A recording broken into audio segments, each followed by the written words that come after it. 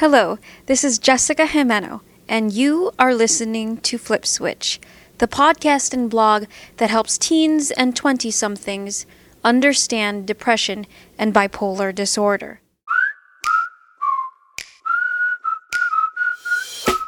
How do you send an angry email? Or an angry message over GChat or AOL Instant Messenger? Or make an angry post on a forum or Facebook? With or without the presence of a mood disorder, we all get angry in life.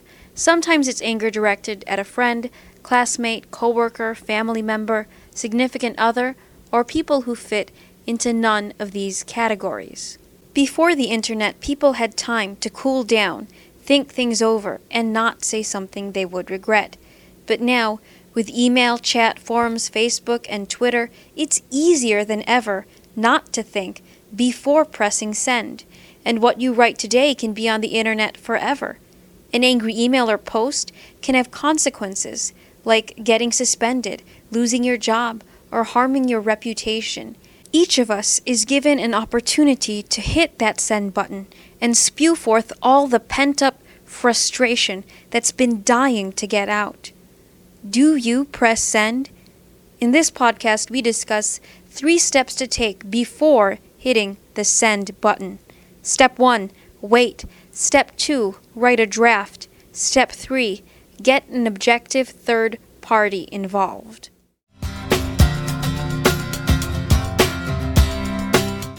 Step 1, first, wait. I know you're angry, but wait.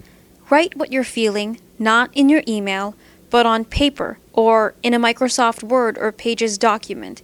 Let it all out. Vent. But don't send it yet. Ask yourself some important questions. First, what do you want? And is sending this email helping you accomplish that goal? Is sending a bitter email to your junior high school teacher about your placement in math class going to change the status of your math class now that you're a freshman in high school? You're better off having a calm conversation with your current teacher and guidance counselor rather than writing to someone who has no power to change your circumstances. Second, is it something that actually is not the other person's fault? There are some guys who send ranting emails to girls who reject them. When I see an email like that, I don't think, he's the one that got away. Instead, I think, he's crazy. I hope he goes away. You may not be a raging maniac, but if you send a bitter email right after she said she doesn't want to go to the spring formal with you, you will surely look like one. If a girl's just not that into you, she didn't commit a crime, and she shouldn't be punished. Are you upset about something that really has nothing to do with the other person? For instance, if you had a manic night and didn't sleep, you may be feeling irritable. If a friend makes a joke that gets you irate, before you make an angry post on her Facebook wall, ask yourself if you would still be angry about this joke if you were not experiencing mood swings and insomnia. Third, are you angry based on speculation? Did it actually happen? With Facebook and Twitter, life can become one giant game of telephone. Be sure something actually happened before you write something angry.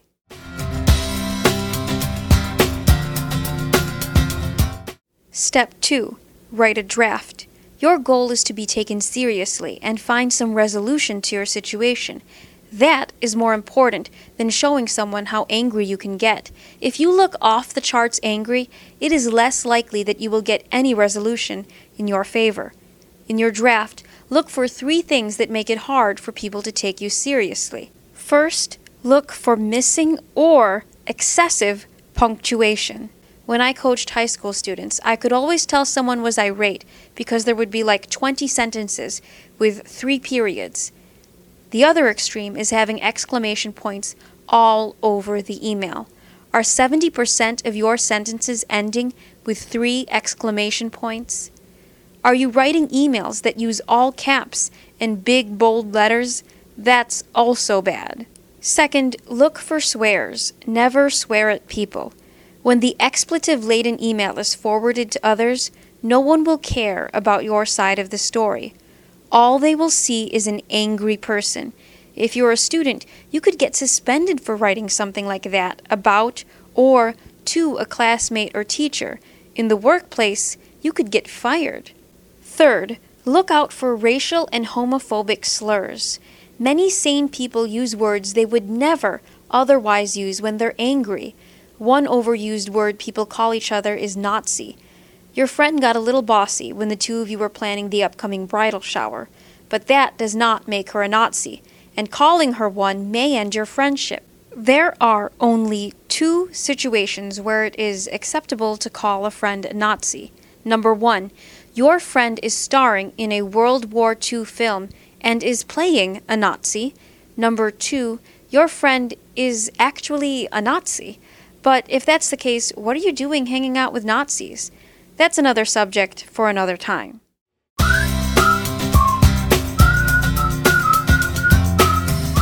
Step 3. Get an objective third party involved. You may have a legitimate right to get angry, but it may not look like that if your email says otherwise. For instance, you may be so upset that your classmate has not picked up his slack in your group project, but rather than showing what he hasn't done, your email to your teacher may make you look like a madman because it contains swears, rambles on, and has too many exclamation points. It's very hard to think clearly, much less write clearly when you're mad. Get someone intelligent and objective to read your draft. Don't get someone who's a people pleaser because he or she will just agree with whatever you say. Don't get someone who gossips unless you want this on Facebook tomorrow. And don't get someone who already hates the person you're angry at.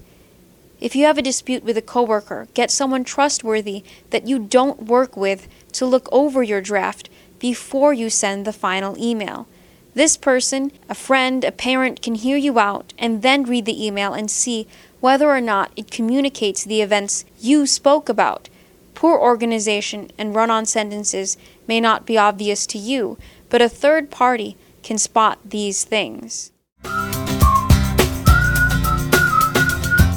To conclude, today we reviewed how to send or not send an angry email or post.